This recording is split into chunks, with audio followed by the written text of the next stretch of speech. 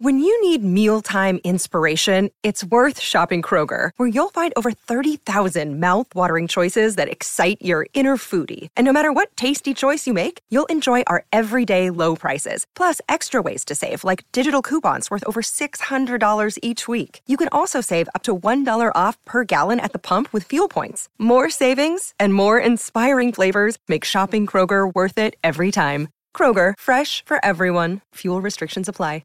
Another day is here, and you're ready for it. What to wear? Check. Breakfast, lunch, and dinner? Check.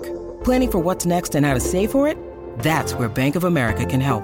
For your financial to-dos, Bank of America has experts ready to help get you closer to your goals. Get started at one of our local financial centers or 24/7 in our mobile banking app. Find a location near you at bankofamerica.com/talktous. What would you like the power to do? Mobile banking requires downloading the app and is only available for select devices. Message and data rates may apply. Bank of America N.A., member FDIC. Now, one of these gigs, when I jumped down off the bandstand and this guy with long hair beckoned me over and he said, do you want to join a band? I said, well, I'm in one. He said, yes, but we're professional. I said, what do you mean? You don't have other jobs? He says, no. I said, yeah, I'll do that. So Monday morning, I said, guys, I've got another gig. Hello and welcome to episode 12 of Vintage Rock Pod, the podcast series that proudly claims that my music is better than yours. I'm Paul Stevenson. Thanks as always for hitting play. Now, this is the last episode we're going to put out before Christmas. We'll take a little bit of a break for the festivities and we'll come back in mid-January or so.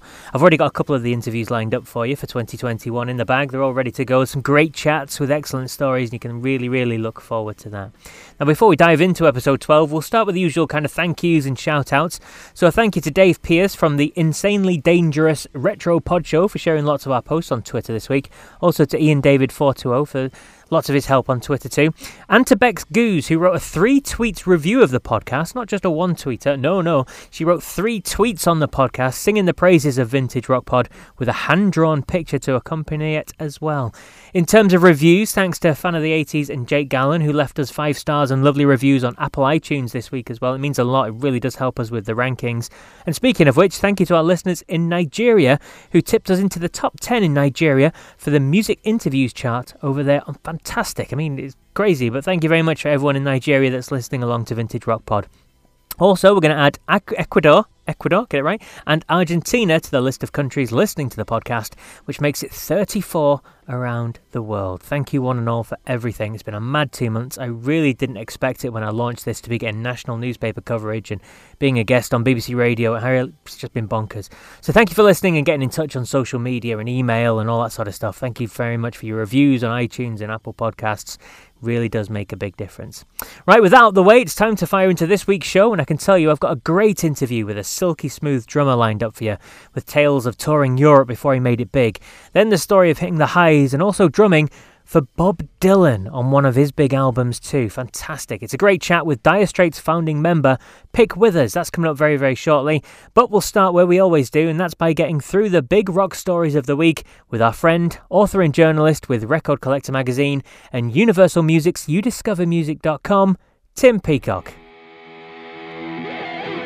And it's that time of the week where we catch up on all the big rock stories and some of the funny ones too with our friend, author and journalist Tim Peacock. Hi, Tim. Hi, Paul. Good to be here. How are you doing? I'm good, thank you. It's the last one before Christmas. I'm wondering what you've got lined up for us. It's usually eclectic, and I'm hoping this will be exactly the same. It kind of is, yes, Paul, but it's all kind of towards with live events tonight, actually, but they're all of different types. And you'd say live events with all the lockdowns going on? Well, all will be revealed in a moment. So let's go to the first story. First story tonight is about an absolute legend, David Bowie, which is about there's going to be a David Bowie live stream. It's going to be called a Bowie celebration just for one day. And it's going to be streamed globally on January the 8th. It's to mark what would have been his 74th birthday. And it's going to be hosted by his longest standing band member, which is Mike Garson, his pianist, who a lot of people probably remember him for. He played on everything from Aladdin Sane and Diamond Dogs through to some of Bowie's later records. And the event it's going to raise money for Save the Children. There's quite a star-studded lineup of people performing. At it, Trent Reznor from Nine Inch Nails, Billy Corgan from Smashing Pumpkins, the actor Gary Oldman, who actually everyone will probably remember from Sid and Nancy, and of course Tinker Tailor Soldier Spy recently. And he was actually a big friend of Bowie's back in the day. They've all been added to, they're all involved in it. And recently there's been names like Adam Lambert from Queen, Duran Duran and so forth. They've always been, and people like Ian Hunter from Not the Hoople. So there's quite, and Peter Frampton as well. So there's quite an eclectic selection of people there. That's that one. Sounds good. Yeah, though that one is the thing about these live stream events now. You actually, it seems to be becoming the new normal with them, Paul. Really, It's become a thing where it kicks off at 2 p.m. UK time on the 8th of January, and it will be available for ticket holders around the world. But it's one of these that you have to buy. I think it's $25. You have to buy a ticket to see. So if you're now watching a concert, you're watching it online instead of going to the venue. But it is going to be available apparently for 24 hours after the initial stream goes live. So obviously if you're a Bowie fan, you'd probably want to check that one out anyway.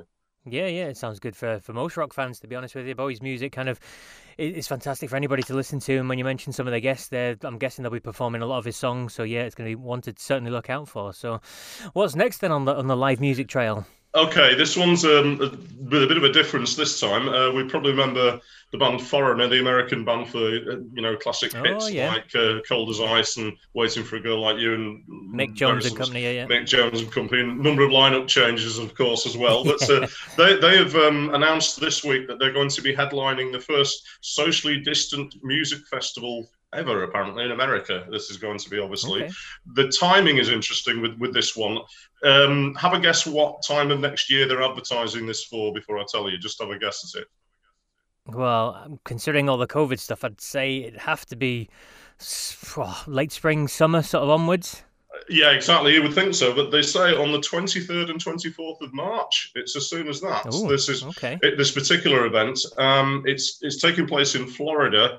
They're taking the stage concert scene at the Front Yard Festival. It's at a place called the Dr. Phillips Center in Orlando, which of course most of us probably think of for Disney World and various things like that. But anyway, apparently they seem very sure that this thing is going to go ahead. It's purpose-built thing, live entertainment event designed to re-engage artists and guests in a safe, socially distanced setting. It takes place over 6 months, apparently, altogether. This is the early part of it, but there will be shows later.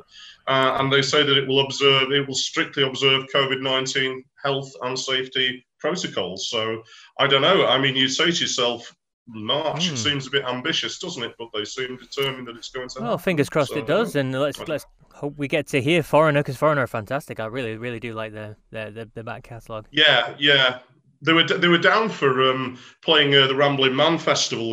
That's one of the. I don't know if you heard of Ramblin' Man at all, Paul. It's a UK festival. Do you know that? Yeah. They were supposed to be playing that, but I think that didn't happen for all of the usual reasons. With a bit of luck, they'll be coming back to perform at that one. So anyway, that's my second one. And last story tonight is another New Year one. We were talking about Kiss before. This is a rival possibility for people. If they don't want to watch Kiss, you could perhaps tune in to watch, if you're a fan of ZZ Top, Billy Gibbons is doing a live stream on New Year's Eve this time. And it's one of his Jungle Show concerts that he's doing. Do you know about this at all? No, I've not. I've never heard of this. Jungle Show? The Jungle Show. Are you talking about jungle music, or are you talking about him swinging through the trees like Tarzan? It's neither quite thing. It's not either of the above, actually. But he's been doing these. It's apparently the 5th consecutive year. Though it is an interesting image, I admit, the beard and so forth. But apparently he's been doing these. This is the 5th year. Yeah. He's done 4 consecutive years of these previously. It's a kind of a blues supergroup jam, really, that he does. There's people like Jimmy Vaughan and Sue Foley, Chris Layton, different performers. They play from a venue called Antone's. It's in Austin, Texas. So it's the heart of the Lone Star State. So obviously Billy's on home turf there. And this time it will be a live stream. Normally, of course, it's a regular live event. This is the first time they've live streamed it. But the band will be performing as usual. It will air at 8 p.m. in various time zones around the world. 8 p.m. in London and Sydney. So if you prefer a bit of good old Southern boogie instead of checking out Kiss's magnificent New Year's event, you could check that out instead. Now, this is another one, though, again, that you have to pay for if you want to check this out. It's $25.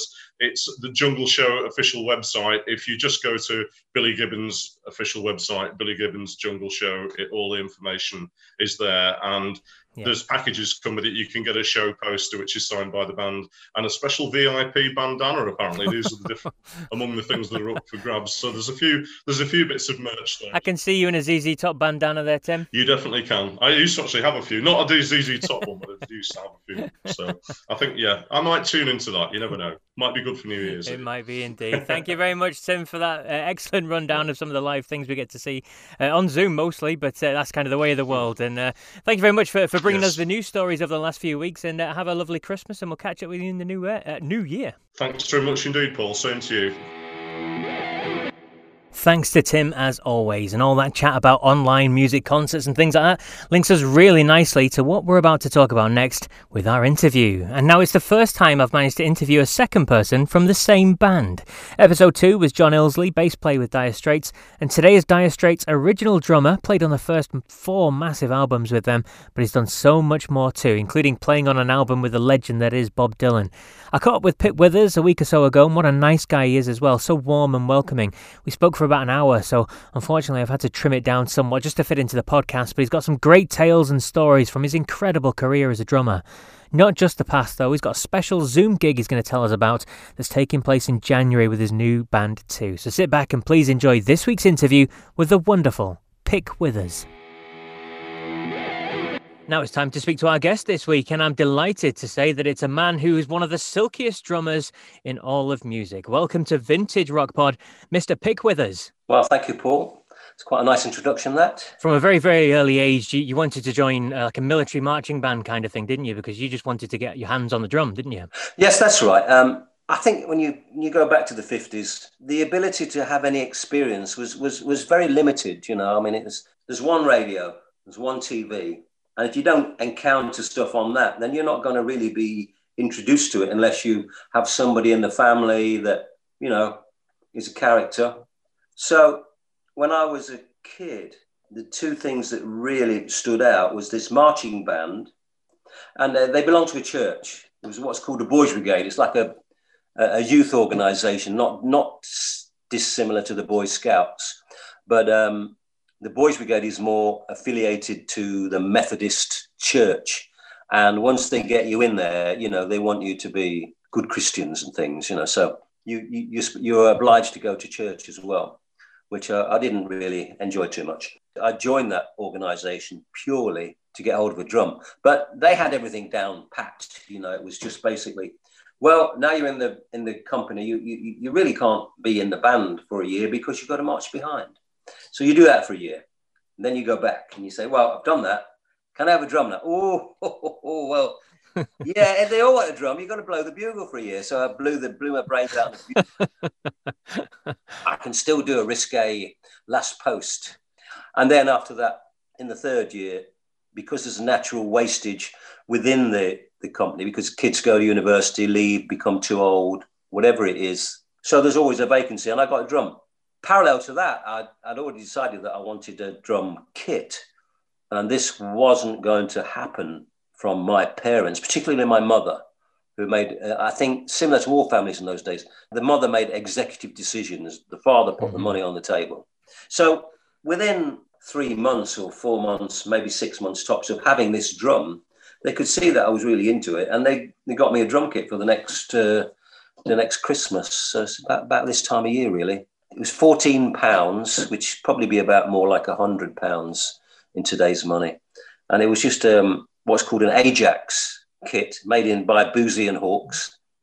And 3 pieces, a hi-hat cymbal, the ones that go like this, and another cymbal, which sounded like a dustbin lid, but to me, it sounded fantastic. And the band of the time was the Shadows. And there was always a drum solo on their LPs, and you would learn it. Now, they used to have a drum solo called Little B, which is Little B for Brian Bennett. When the Beatles happened, it was just the gloves were off. Everybody just went crazy. I was still at school and playing in bands that could play in the social clubs in the Leicester area, and they would have a concert hall. And they would have entertainment, maybe three acts over a weekend. One would be a singer, one would be a ventriloquist, and when the Beatles came along, they all wanted Little Beatles. And I remember once I was still at school. It was a free ride for me because I was always the youngest in the early years. So I just went along for the trip, really. I didn't have to make decisions. I didn't have to make any conscious decisions about what songs to play. I could just turn up for rehearsal and do it and just get on with learning how things work. And they said, we'll have an early rehearsal on Friday after school. Be there as soon as you can. Fridays was the day that pop records, singles were released. So one of the lads had ordered a Beatles record. It was I Want to Hold Your Hand. And the idea was for him to hot-foot it from the shop to the house where we rehearsed, put it on the turntable, listen to it, learn how to play it, and play it in the social club that evening, be the first group in Leicester to play it, like a little kind of fillip. So this whole thing just opened up a whole new potential vista for me. And eventually I percolated up the running order and eventually played in what would be possibly construed as the second most respected band in Leicester. And we stopped playing social clubs and did dance halls. And we had a Ford Thames van, which was a step up from a Bedford Dormobile. And we would travel outside of the city limits, which was really more exciting, and play places like Peterborough and Lincoln, do the GI air bases and stuff, and start to get exposed to other stuff. Because you go to an American air base in those days, it's like Little America. So you would hear American records and, what's that? Your whole potential for influence starts to open out exponentially. And it's the same with the Liverpool. Liverpool was a huge port. And there'll be a transfer of information from New York. And the guys would play on the liners, go into New York, into Manhattan, bring records back. And that's how the Beatles were initially influenced, So as soon as they were, an entity in Germany, there I found myself in this respected group in Leicester. And we started doing auditions in London with a view to going to Germany. Okay. Tell us a bit about the time in Germany then, because while you were there was some grueling shifts, wasn't it? Was it up to 10 hours a day playing songs and things like that? We went to Hamburg first and played in 3 clubs there. That wasn't kind of so bad because it's another port and you get all this cross-fertilization of ideas and stuff. But when we started going to places like Nuremberg, a lot of it went over the top of my head. I didn't think Nuremberg, war trials. I just thought, Nuremberg, it looks like a Gothic city to me.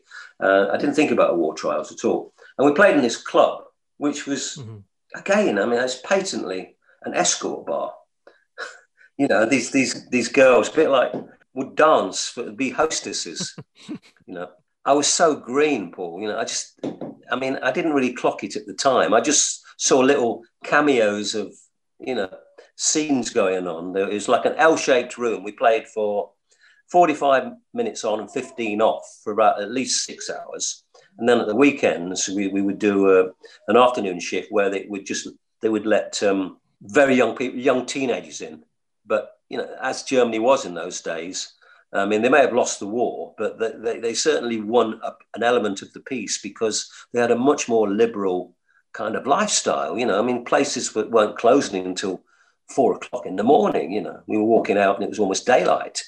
Basically, where we really fleshed out our repertoire was that to play for so many hours, you had to learn a lot of stuff. You didn't want to be repeating yourself.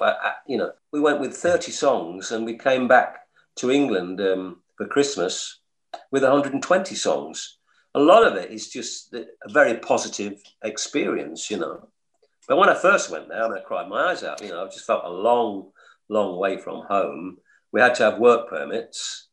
It was before the EC, and now we're going back to that, which is a shame.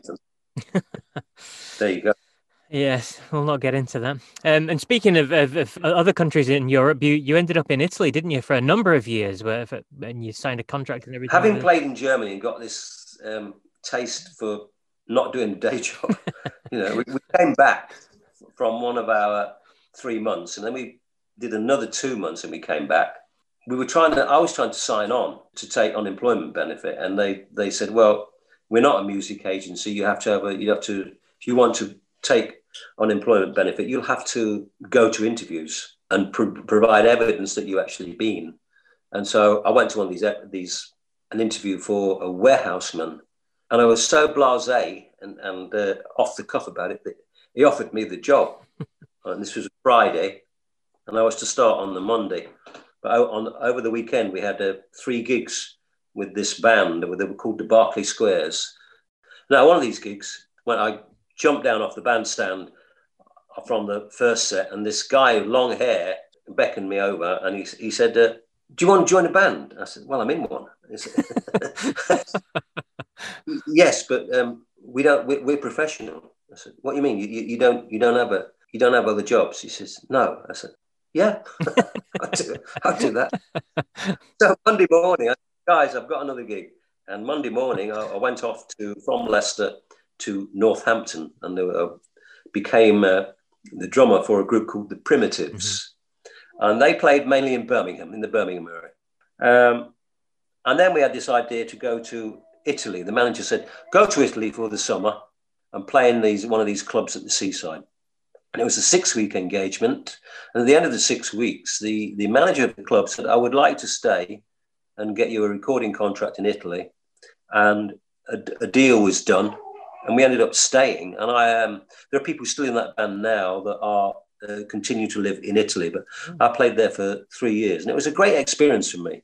Now, the other big thing, obviously, we haven't mentioned it in the interview, but Dire Straits, you're obviously the original drummer, and you drummed with them for the first 4 albums. I mean, just to begin with, how did you meet the rest of the guys then? How did you join Dire Straits? Because obviously your background with different bands and touring all over. Through a mutual friend.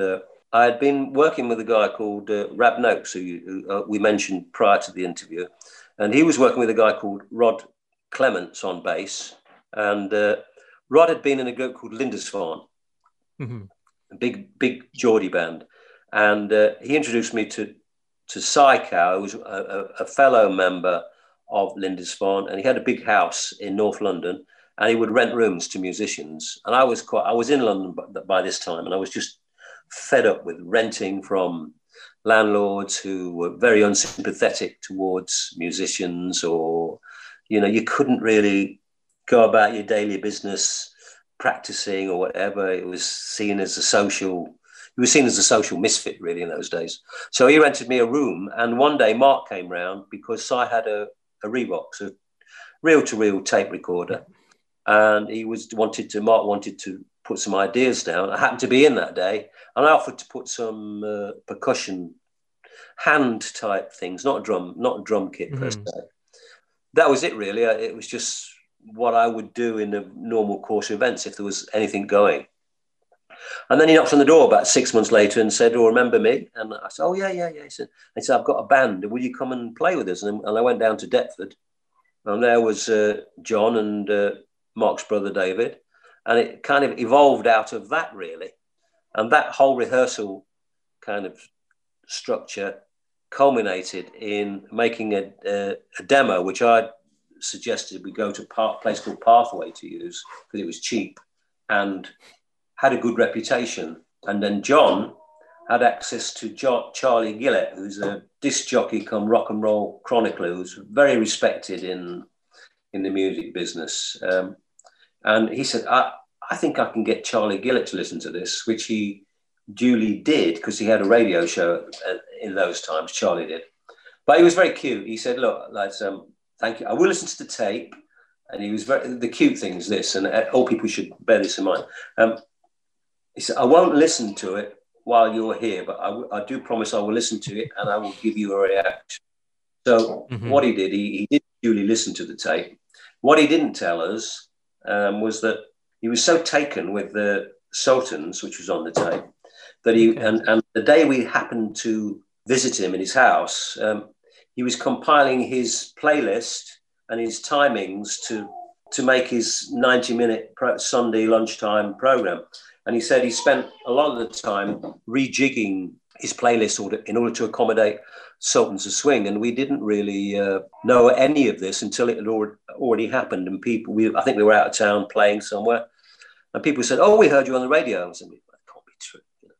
But so we phoned Charlie. "Yeah, I played you." And he said, "What's more, when I did play you, I got this reaction." And then basically somebody from a record company phoned, a lawyer phoned, and an agent phoned, and this kind of created like a snowball effect.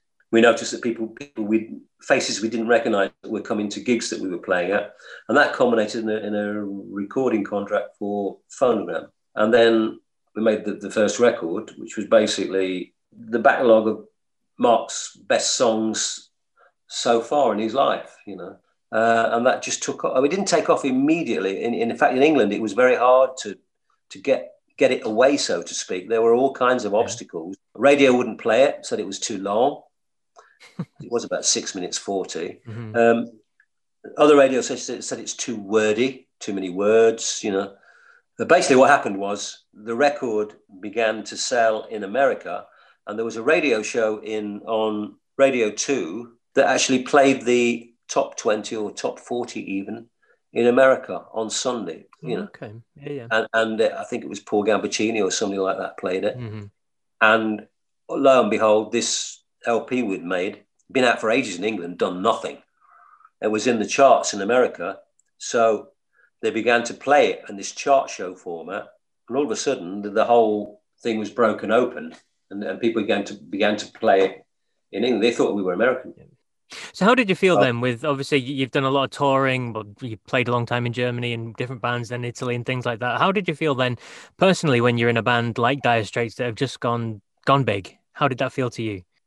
Well, I was really pleased because, there was just really, it's gratifying in a way, that you've come to this point where you can have some kind of financial security, depending on how you manage your affairs, Mm-hmm. And the thing I liked about it, one aspect of it that I did like was when I met some of the people that prior to Dire Straits I'd worked with, because I was in London for about 5 or 6 years before Dire Straits, just doing lots of sessions and meeting different people. They just said, "Oh, we're so pleased to see that you've made it," because they wouldn't have equated me to this band because people thought they were American.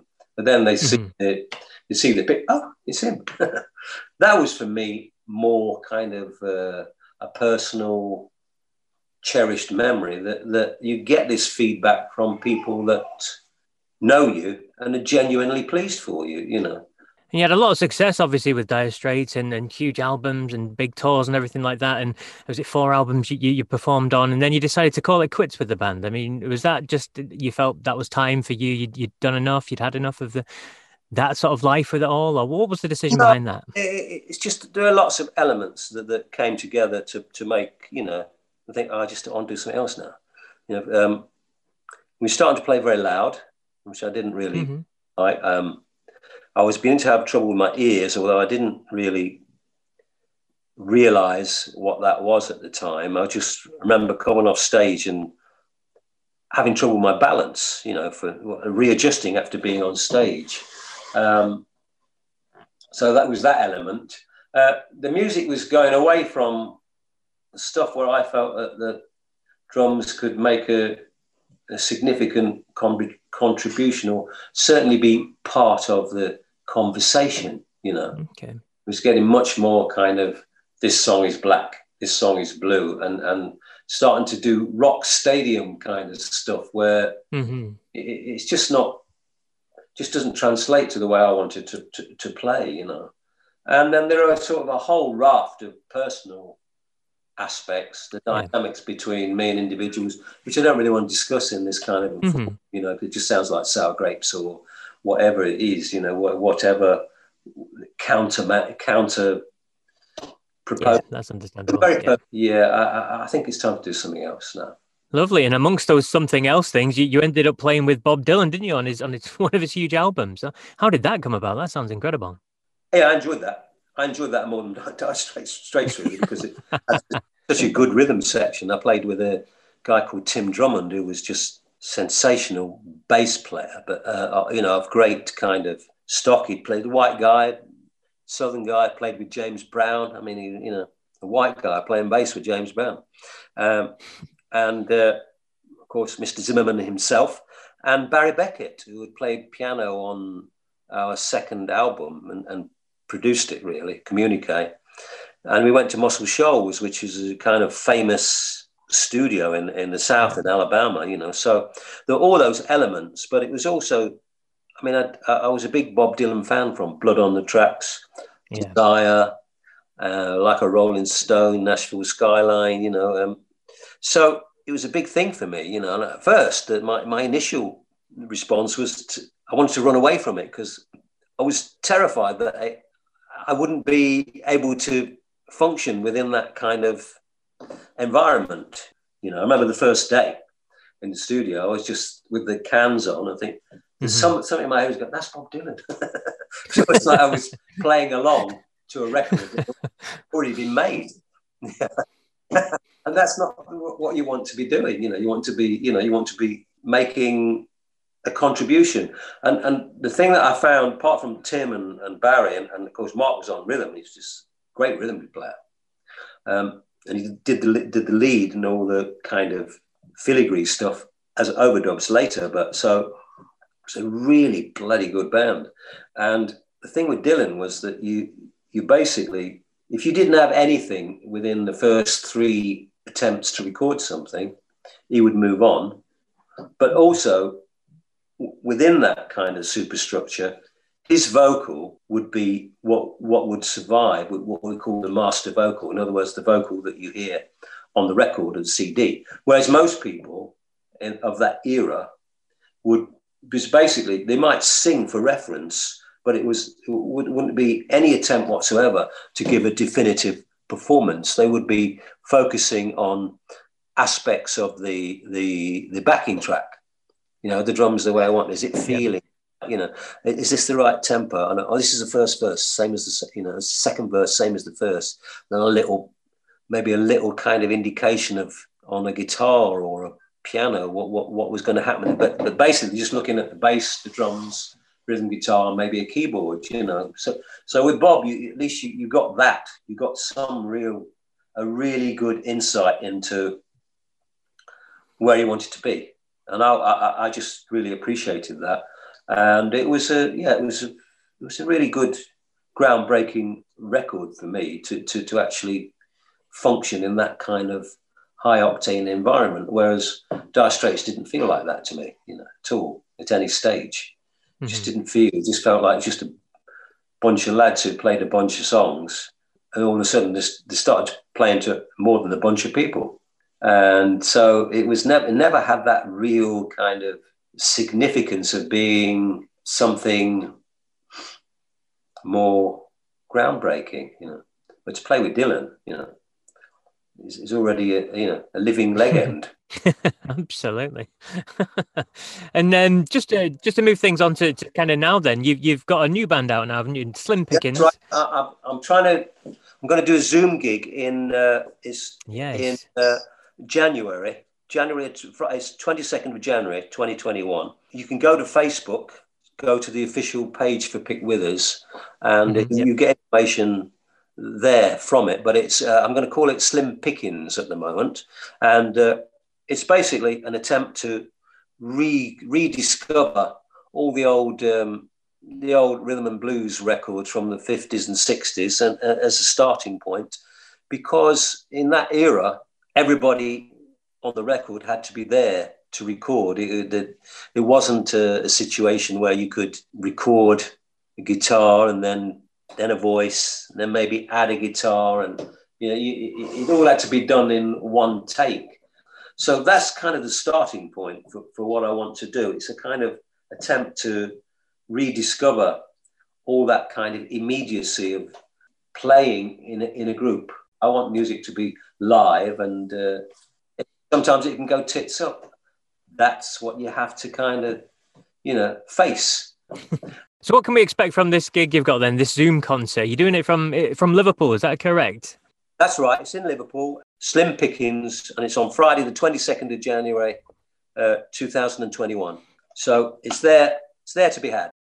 But I'm very keen to play live because I just think it's the last place where, people can't mess with what you do, It's the real essence of music. I mean, that's a perfect place for us to finish, Pick. It's been an absolute pleasure chatting with you. Okay, well, thanks for your time. Speak to you soon. Bye now. There you go, the wonderful Pick Withers, one of the silkiest drummers around. He just plays with such an effortless beauty. And you can watch him play at his best when that live Zoom gig rolls around in January. Something for us all to look forward to, especially right now. As he said there, head over to the official Pick Withers Facebook page, give it a like, and you'll find all the information about how you can get tickets to watch that gig there. It's not to be missed. Now, if you're waiting for the Vintage Rock Pod Top 5 that usually happens around now, you'll need to stick around to the end of the pod this week because it's something a little bit different. So that means it's time for us to head over to Los Angeles and catch up with our good friend Maudie from History of Rock Facebook page to see what weird and wonderful rock facts he's got lined up for us on this episode. So it's that time of the show where we speak to our friend over in Los Angeles, as always, our good friend Maudie from History of Rock on Facebook and Ranker.com. He's going to fill us in with some more crazy lists and rock facts and stuff, aren't you, Maudie? Yes, sir. I'm back, Paul. I'm back and ready. Today, I have on a very interesting list about bands whose name was inspired by some kind of historical figure or just history in general. So we can get started actually with one of the most surprising ones that I found on the list, and it's only number 4. In case you didn't know, Jethro Tull, which won the first metal Grammy ever, right? Over Metallica. Another tidbit that we can talk about some other time. But Jethro Tull, you'll never guess. It sounds awesome. It sounds great. It sounds like, just like what you'd expect the band to sound like. But Jethro Tull is actually a man. Okay. And this man was a very important English historical figure who invented the seed drill in the 18th century. And he's considered one of the fundamental figures of the agricultural revolution. So I guess his inventions literally changed the world. But it's some name that you'd never know unless, you'd look up the band and go, hey, what? Who's this botanist in history? Invented the seed drill, literally changed the world for everyone. But we'll never know his name other than, rock and roll and the flute. Very bizarre. Very bizarre. You can find out how they came up with the name and all that. I'm not going to spoil that. But and then we can move on to the next one, which I found interesting as well, is actually number 6 on our list. So it's 2 slots down from Jethro Tull. And this one's a little less surprising because I feel like we've heard the term, but it feels like it's messed up or it feels like a cartoon term or like a movie term, like one of those things that you're like, oh, that's like, I've heard that in a movie. Megadeth, one of the greatest metal bands ever. Apparently Dave Mustaine, was a drunkard in Metallica. He was too much. He would just pull pranks on people and stuff. There's a whole bunch of lists we have on that. But they ended up kicking him out of Metallica, in case you didn't know, replacing him with Kirk Hammett. And they bought him a ticket home, a bus ride ticket home. And on the bus ride, he was just, down on himself, just, and he was scribbling lyrics on a, piece of paper. And he looks at the back of this pamphlet that he had picked up just to write on or look at. And it was an anti-nuclear leaflet. And it said, the arsenal of Megadeth can't be rid no matter what the peace treaties come to. Megadeth is a term for like a major explosion, right? It's like an atomic explosion. The count of basically the body count after a nuclear explosion. So he chose to go with Megadeth. Wow. Yeah, right. And I mean, who would have thought? But he dropped the A in death, so it looks a little cooler, He found that Pink Floyd had actually once gone by the Megadeths at some point. So he felt like he had to change the name a little bit even more. So that's just an interesting little tidbit. I had no idea Pink Floyd was called the Megadeths. Neither did I, and that's quite a weird kind of fact to know as well, isn't it? Because you wouldn't have put Pink Floyd in the, well, I'm guessing obviously the early music, you wouldn't put that with Megadeths, would you? Not now anyway. Not at all. Are you kidding me? No way. Yeah, I don't think I'd ever put. I mean, maybe once they started, with animals and stuff on, I would expect something like that. But that was still Pink Floyd to me. But that's all I've got on that. We have a bunch of facts on Dave Mustaine and all that. You can always look that up. He is definitely one of the, he's turned Christian and all this stuff. There's so much on this guy. He's nuts. And then we can move on to the last node, or the last fact that I have, which is rather somber, but I thought it was definitely the most interesting one and most history packed for sure. The band that I chose to leave for last, and I think it's the best one, is Joy Division. Short-lived, packed a lot of massive hits, just changed music forever, massive impact. And obviously the Ian Curtis offed himself, unfortunately, just after the album had dropped. But the name of the band is actually taken from a book written by a Holocaust survivor, which already is, what could this be about? But apparently Joy Division was a term that camp guards used to, it's what they called brothels within concentration camps. Ooh. Which I think is crazy, just based on the message and everything that Joy Division really is. That is mad all the way around, isn't it? Brothels within concentration camps. I mean, that's sickeningly horrible. And obviously the history behind it is all sorts of twisted and messed up, but it was just incredibly surprising to find out that Joy Division was the name for something so negative in history. And so such a weird fact, man. Especially with the connotations of joy, and you put it together, kind of Joy Division, you think it's a nice, bright, upbeat, sparkly thing, don't you? And you know what I mean? I don't know, the more you read into it, it just and this just adds a whole nother dimension, honestly. Who would have ever thought about that? But obviously we have all these facts here, and that's just number 7 out of 15. So we've got a whole bunch of band names inspired by history. Give another dimension to your favorite band, perhaps. Absolutely, indeed. So we'll check that out at ranker.com and at History of Rock on Facebook. Maudie, thank you very much for joining us this week. It's been a pleasure as always. Yes, sir. A pleasure. I'll be waiting for the next one. There you go, you learn something new every day, don't you? Head over to History of Rock on Facebook to find out more about those band names and reasons for why they got the name, and loads of other weird and wonderful facts and lists of rock star behaviours and all that sort of stuff. Right, now it's time for the top 5, and this week, because it's the last episode before Christmas, it's going to be the top 5 alternative Christmas rock songs from classic rock artists.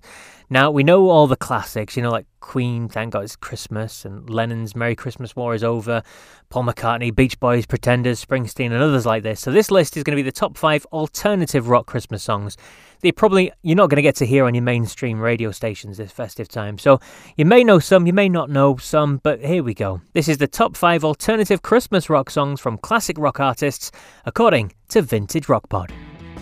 At 5 is from the band's 2017 festive offering of the same name. The track is last on the album, which contains some great covers, but this is one of their own numbers. It's upbeat, rocking and loud, and ends in what sounds like a drunken stupor. At number 5 is Cheap Trick's Christmas, Christmas. At 4 is a song that appeared on a huge album for AC/DC that contained the hit single Thunderstruck in 1990. Angus Young says that the song was written with Donald Trump in mind, as he was big in the news at the time. Remember? 1990. At number 4 is the sleazy Mistress for Christmas by AC/DC.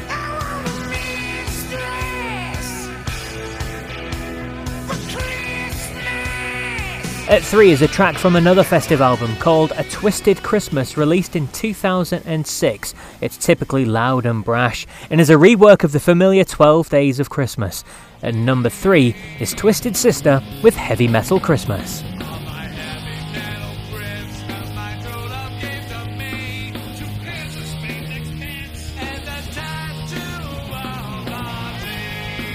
The song at number 2 is the closing track on the 1989 album Brain Drain. You're more likely to have heard this one, to be fair. It's appeared on a few Christmas movies, including Christmas at the Cranks. It's a great track from punk royalty. And number 2 is the Ramones' Merry Christmas, I Don't Want to Fight Tonight.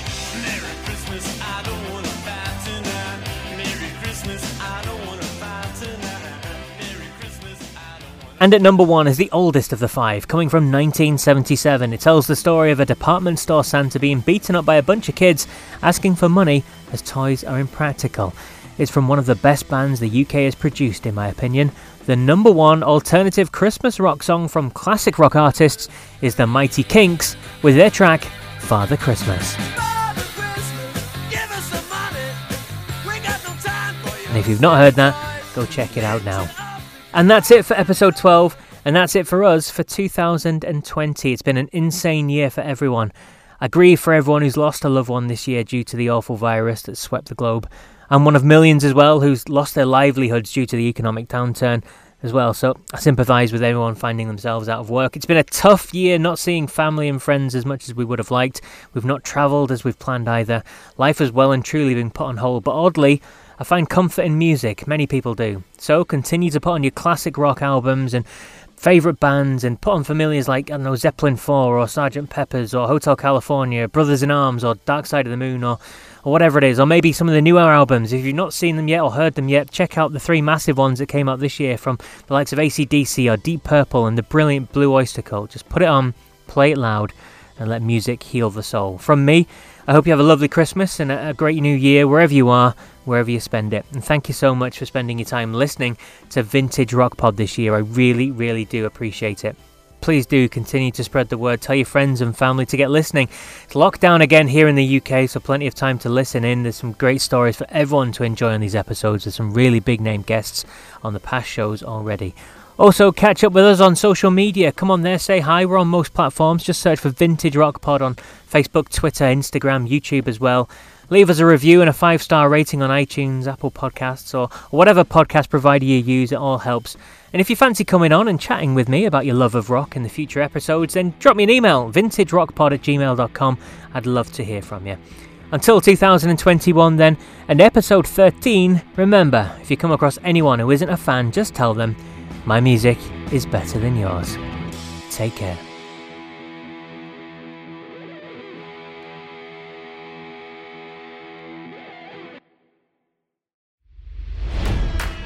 It's NFL draft season, and that means it's time to start thinking about fantasy football. FantasyPoints.com features industry-leading experts and prognosticators using proprietary hand-charted data to help you score more fantasy points. FantasyPoints.com is the place to go for whatever kind of fantasy football you play. Whether you play fantasy football, daily fantasy sports, or do a little bit of everything, Fantasy Points has the meticulously researched content to guide you to victory. And why wait for the fall? Fantasy Points also covers the new spring football league, the UFL. Join the guru, John Hansen, Scott Barrett, Joe Dolan, and other massive names in the fantasy football universe with an exclusive offer. Use code Pantheon for 15% off any Fantasy Points package, including the all-in package, with access to every article, tool, and data nugget that Fantasy Points has to offer. That's FantasyPoints.com and code Pantheon for 15% off at Fantasy Points. FantasyPoints.com, code Pantheon. Score more fantasy points.